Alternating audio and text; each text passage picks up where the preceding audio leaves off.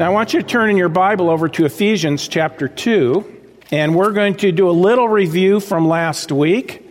Not much, but a little bit.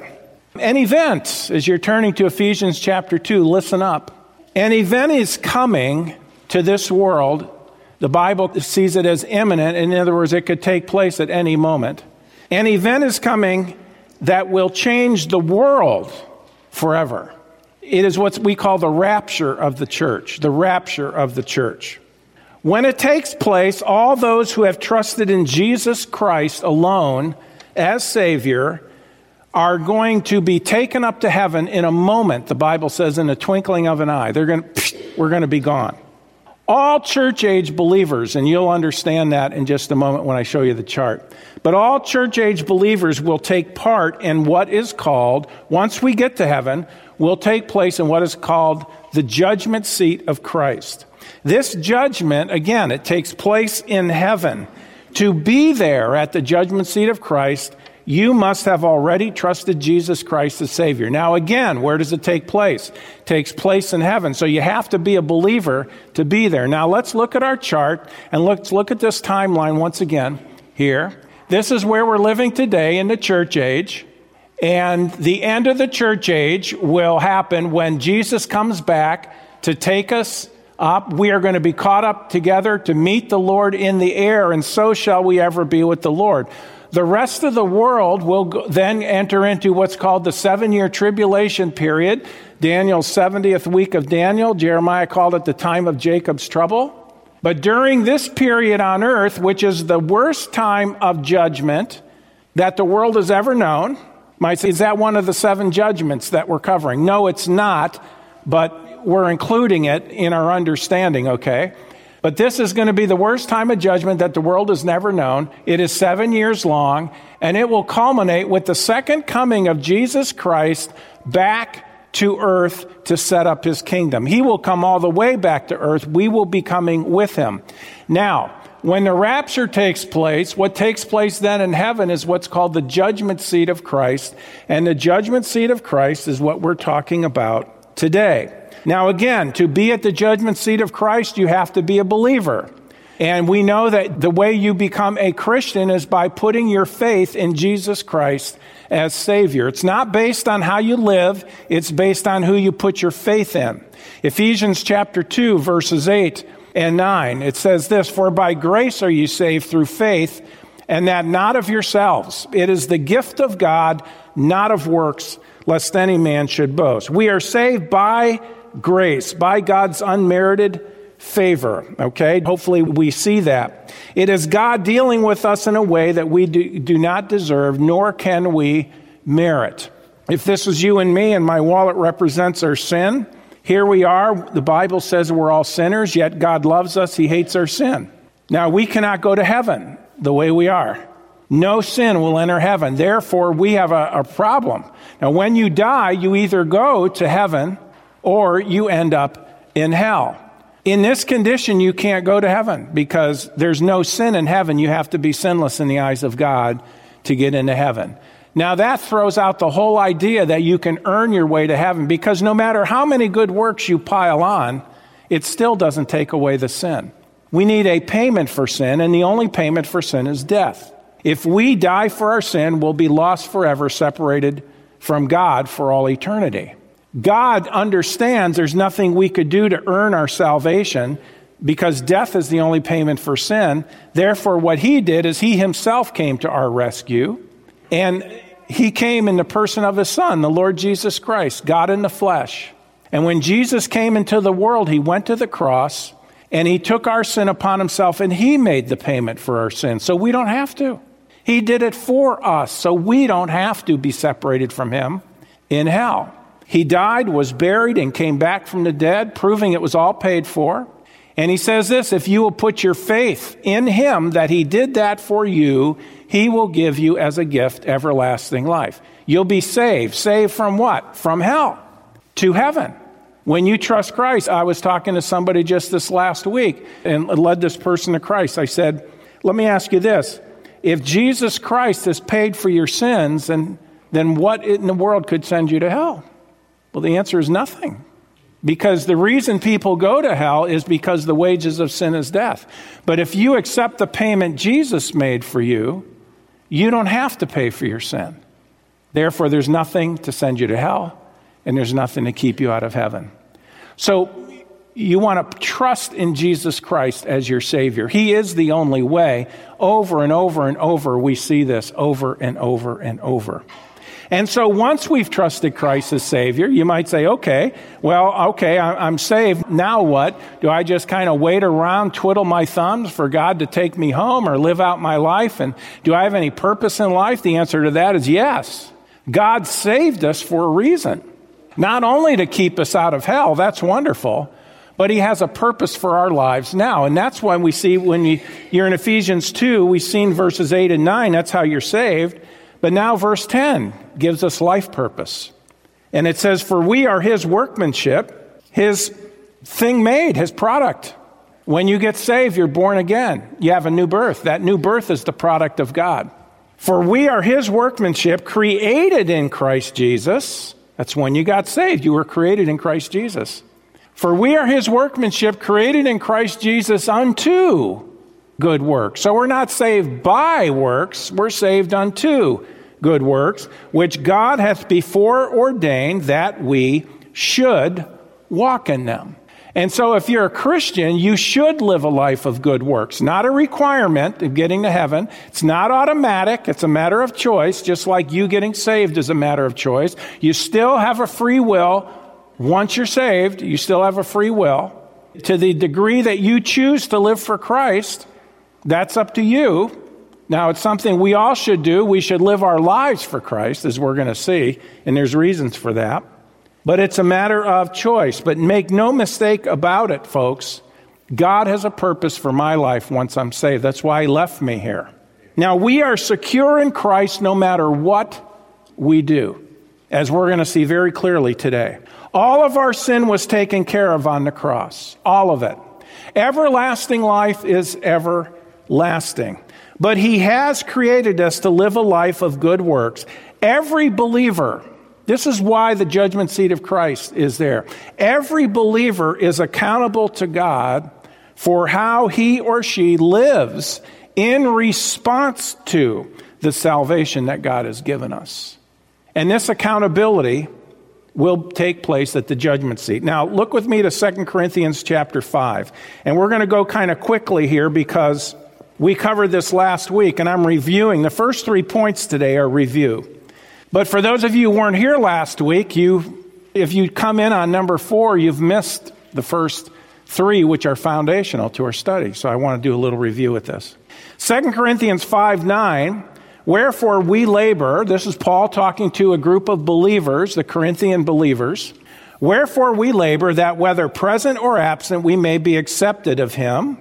For we must all appear before the judgment seat of Christ, there it is again, that every one may receive the things done in his body according to that he hath done, whether it be good or bad. Knowing therefore the terror of the Lord, we persuade men, but we are made manifest unto God, and I trust also are made manifest in your consciences. So, in way of review, number 1, it is a time, the judgment seat of Christ, it is a time of judgment to determine our reward or our loss of the reward that we could have had if we would have lived a faithful life. 1 Corinthians 3:8 says, now he that planteth and he that watereth are one, and every man, it's individual, every man shall receive his own reward according to his own labor. Do you see? We are accountable for ourselves. Number 2, it's personal. The emphasis on his own reward, his own labor. Not everyone will receive the same. You notice it says every man shall receive his own reward. That's an individual thing. In Romans chapter 14, in verse 10, it says, but why dost thou judge thy brother, or why dost thou set it not thy brother? For we shall all, believers, stand at the judgment seat of Christ. For it is written, as I live, saith the Lord, every knee shall bow to me, and every tongue shall confess to God. So then every one of us shall give account of himself to God. Now, it's interesting. I didn't see this until this week. I've never seen this before. In verse 11 and 12, how absolutely melted they are, welded together in concept. It says, every tongue shall confess to God. You might say, oh, I know that word confess. It means to agree with God. Well, that is true, but this is a little different spin on that. It has a little extra word connected. The Greek word for confess is homologeo. This is exhomologeo, and it means, this is interesting, to confess out.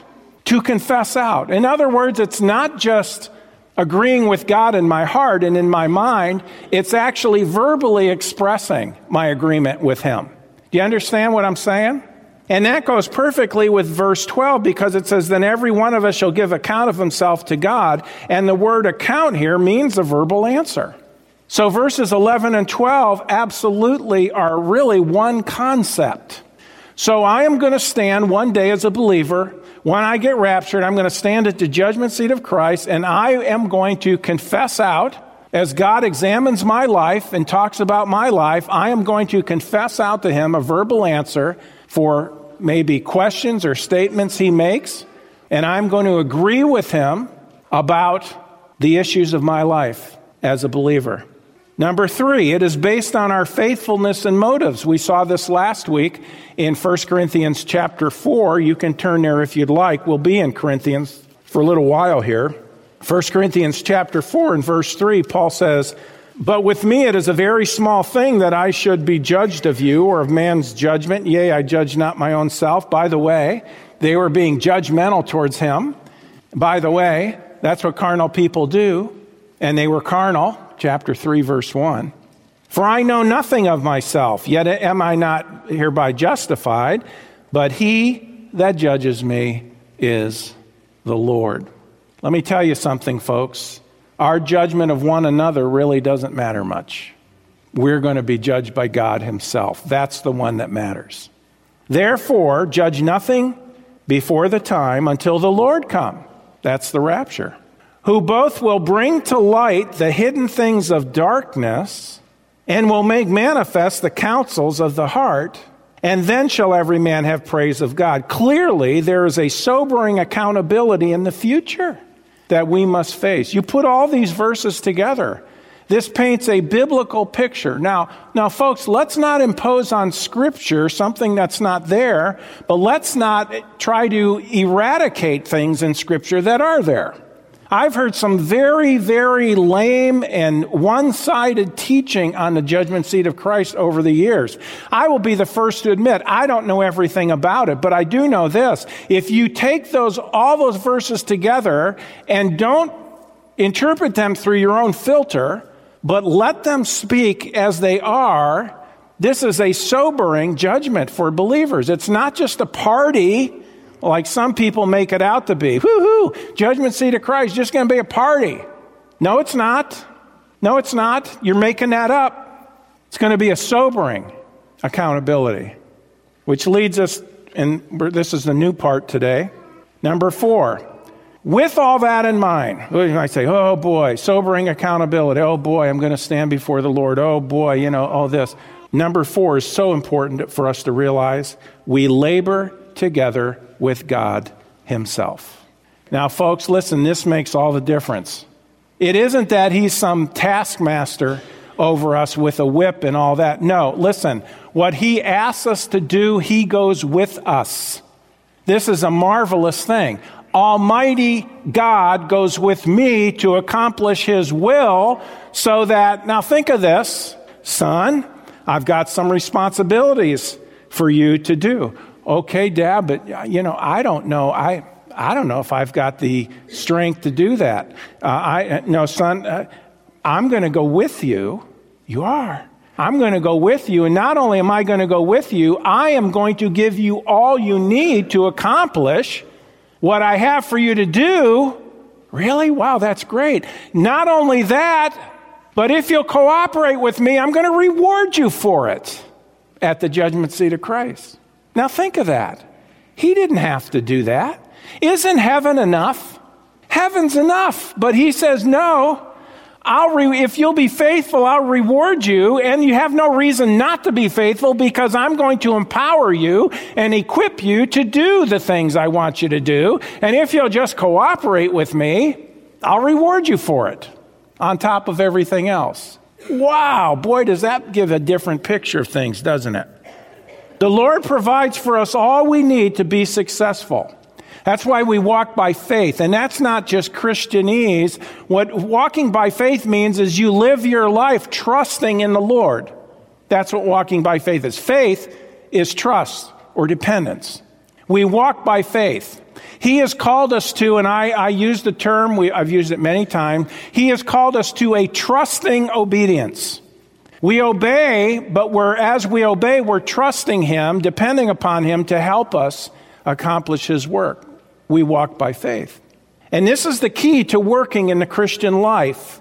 It is God who supplies all we need to be successfully laboring for Him. And that is an act of His grace. Folks, He didn't have to do that either. He didn't have to save me, and He didn't have to go with me and empower me to accomplish His will. But He gives it all to me. I want you to see this. 1 Corinthians, you're there? Chapter 3, 1 Corinthians 3 and verse 9. Look at these beautiful words. I underline it or circle this. For we are laborers, here's the word, together with God. Do you see it? Ye are God's husbandry, ye are God's building. According to the grace of God, which is given unto me, as a wise master builder, I have laid the foundation, and another buildeth thereon. But let every man take heed how he buildeth thereupon. For other foundation can no man lay than that which is laid, which is Jesus Christ. We labor together with God by the grace of God. Let me say it again. That's a very important sentence. We labor together with God by the grace of God. Grace, God's unmerited kindness, undeserved favor. We labor with Him. He goes with us.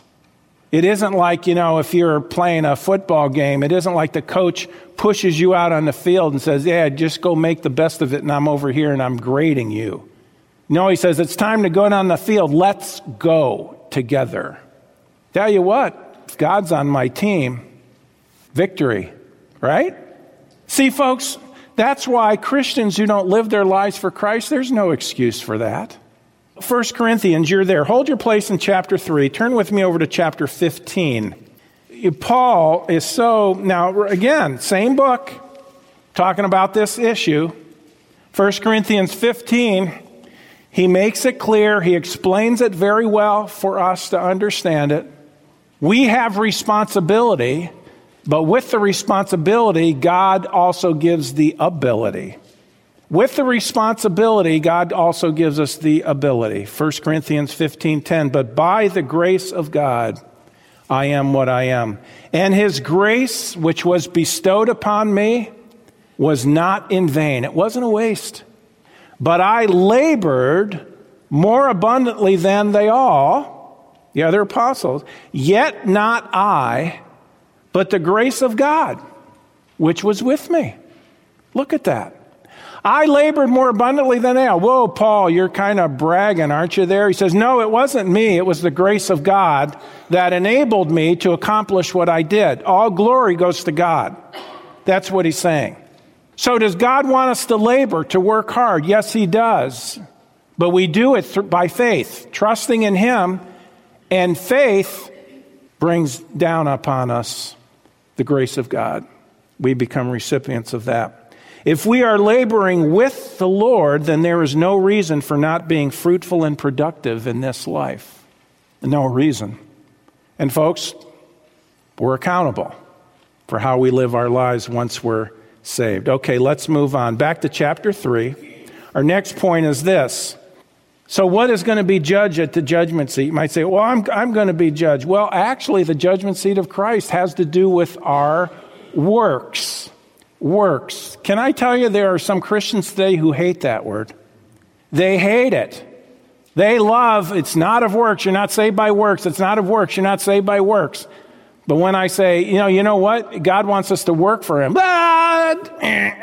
Legalist. Well, we can read, right? Can we read? We can read. 1 Corinthians 11:12, it says, now if any man build upon this foundation, gold, silver, precious stones, wood, hay, stubble, every man's, what's the word? What's that?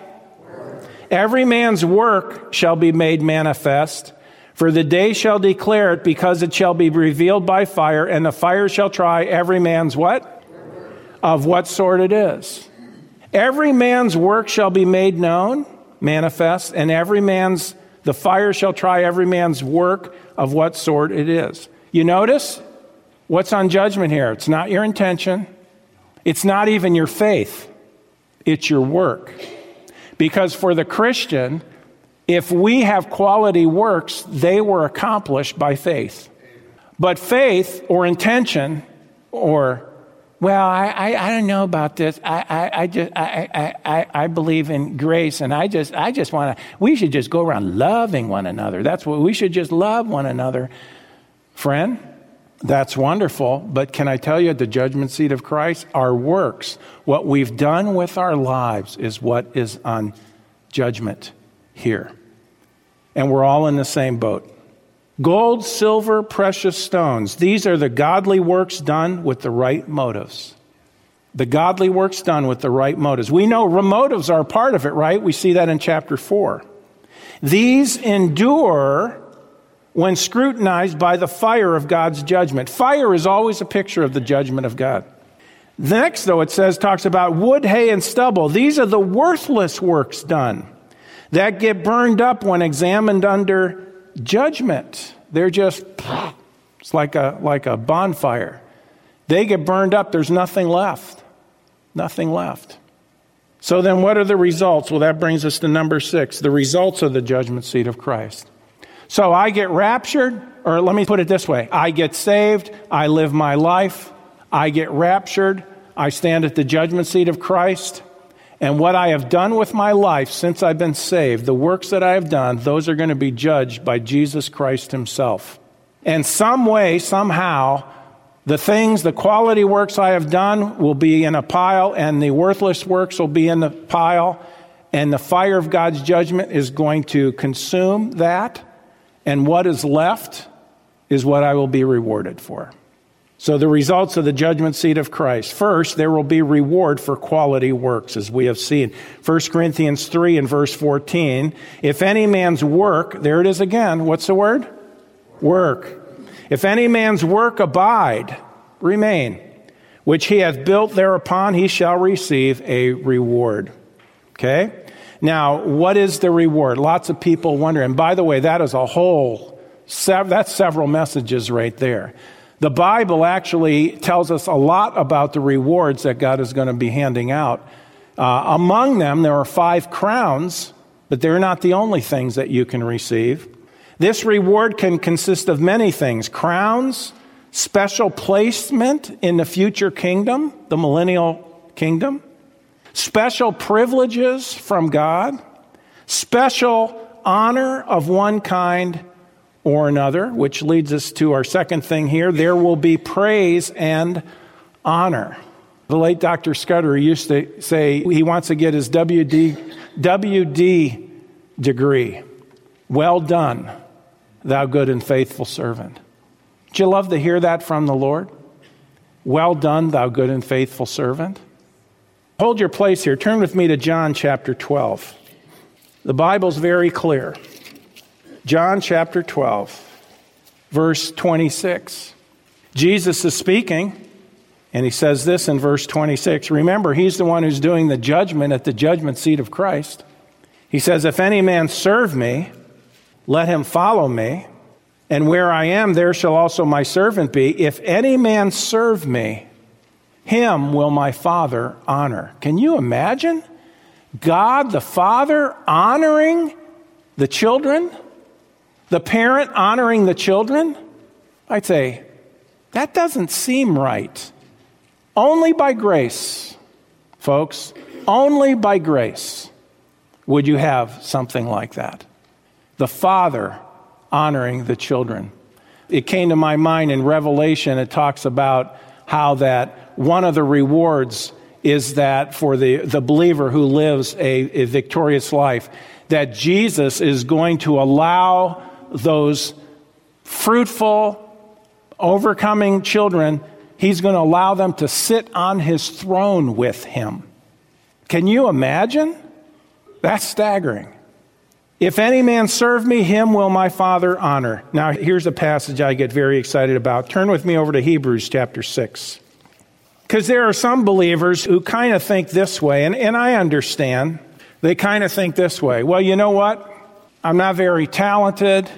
I don't teach Sunday school. I don't teach Awana. I don't preach. I don't do this. I don't have this on display ministry. I'm just kind of one of the behind the scenes people. I've just never really been one out in front and all of that. Well, might say, what about me? Let me show you this. I get so encouraged by this. Hebrews 6:10. Oh, here's another one. I hear this often. You know what? I used to be very active, and Pastor, I want to be active. And many times at that point, a senior starts crying. But I just can't do what I used to do. I just can't be involved the way I was at one point. And they're not making excuses. They have limitations now. And I feel awful. I wish I could do more. Can I tell you, friends, there's many things you can do if you're in that situation. Now, do all you can, but if you are limited, there's many things you can do. And we've covered them often, and if you want to know what they are, talk to me afterwards. But I'll give you some of the things right here. But in Hebrews chapter 6, verse 10, it says this, "For God is not unrighteous to forget your work. He does not forget anything you did for him." Nothing. He is the perfect accountant. He never loses his data. He doesn't have to back up anything. He never flubs up. Everything done for him will come up at the judgment seat of Christ. "For God is not unrighteous to forget your work and labor of love, which you have showed towards his name, and that you have ministered to the saints and do minister." I love that. I love that. The least little thing that you did for Christ is going to be rewarded that day. Now stop for a minute. How about this? How about when you sit down to eat each and every day and you sincerely from the heart give thanks to God? You're going to get rewarded for that. If you've been doing that for 50 years, 3 times a day, it's a pretty good stash right there. How about other prayers for other people? Sincerely prayed. You're going to be rewarded for that. Maybe you're a person, you have a prayer list, and you go through that list every day or several times a week or whatever it may be. Every one of those prayers, sincerely prayed, you're going to get rewarded for that. Maybe every night before you go to bed, you pray for my wife and I, we pray for people, certain people, every single night. If we do that and our hearts are right towards God, we're going to be rewarded for every one of those prayers. That's just the beginning. What about an encouraging word to somebody? Maybe they're discouraged or whatever, and you just give an encouraging word. What about sending out just a helpful text to somebody? Hey, you came to mind. I'm praying for you. You're going to be rewarded for that. What about a note card or something? Maybe just a little, I'm thinking of you kind of thing. You're going to be rewarded for that. What about just a simple note? What about a meal for somebody who's gone through surgery or is going through a hardship or a loss, and you make a meal for them and you bring it over in Jesus' name to them? You're going to be rewarded for that meal. What if it didn't taste good? Doesn't matter. You did your best. God looks at the motives, right? The thoughts and intents of the heart. What about helping set up and tear down for church events? I think when we have an event here and people are moving tables and chairs and this and that and setting up for it and decorating and all those kind of things. Listen, if you're doing that for Christ, you're going to be rewarded for that. You say, really? Really all this stuff matters? It all matters, yes. What about singing in the choir? You're going to be rewarded. Well, I don't have a very good voice. Everybody knows that. You're still going to get rewarded. Now, don't get carried away with this, but it does say joyful noise, right? You get the point? What about sharing the gospel, leaving a track wherever you go? There ought to be a trail as we live our lives. There ought to be a trail of tracks, evidence that we've been there. You're going to get rewarded for that. What about the person you lead to Christ? Oh, that's a reward in itself. The soul winner's reward, a crown. 1 Thessalonians 2. Do you get the point? Turn with me to Colossians chapter 3. See, folks, the Lord says, I've saved you, I have a life for you to live, and I am going to empower you and give you all the tools and the power you need to accomplish it. And if you'll cooperate with me, when you stand at the judgment seat of Christ, you're really going to be blessed. You're going to have rejoicing. Colossians 3:23, and whatsoever you do, do it heartily as to the Lord, not unto men, knowing that of the Lord you shall receive the reward of the inheritance, for you serve Christ. Now listen, there is the positional inheritance of salvation. When you get saved, you inherit eternal life. You're a child of God. You have a home in heaven. But on top of that, then there's a reward. One way this could be you shall receive an inheritance from the Lord as a reward. The word reward is there. It's not talking about just salvation. It's talking about on top of salvation. Faithfully living for Christ will result in not only you're obviously going to heaven because you're saved by grace through faith, apart from works, but then living for Christ, God says, I'm going to give you reward on top of that.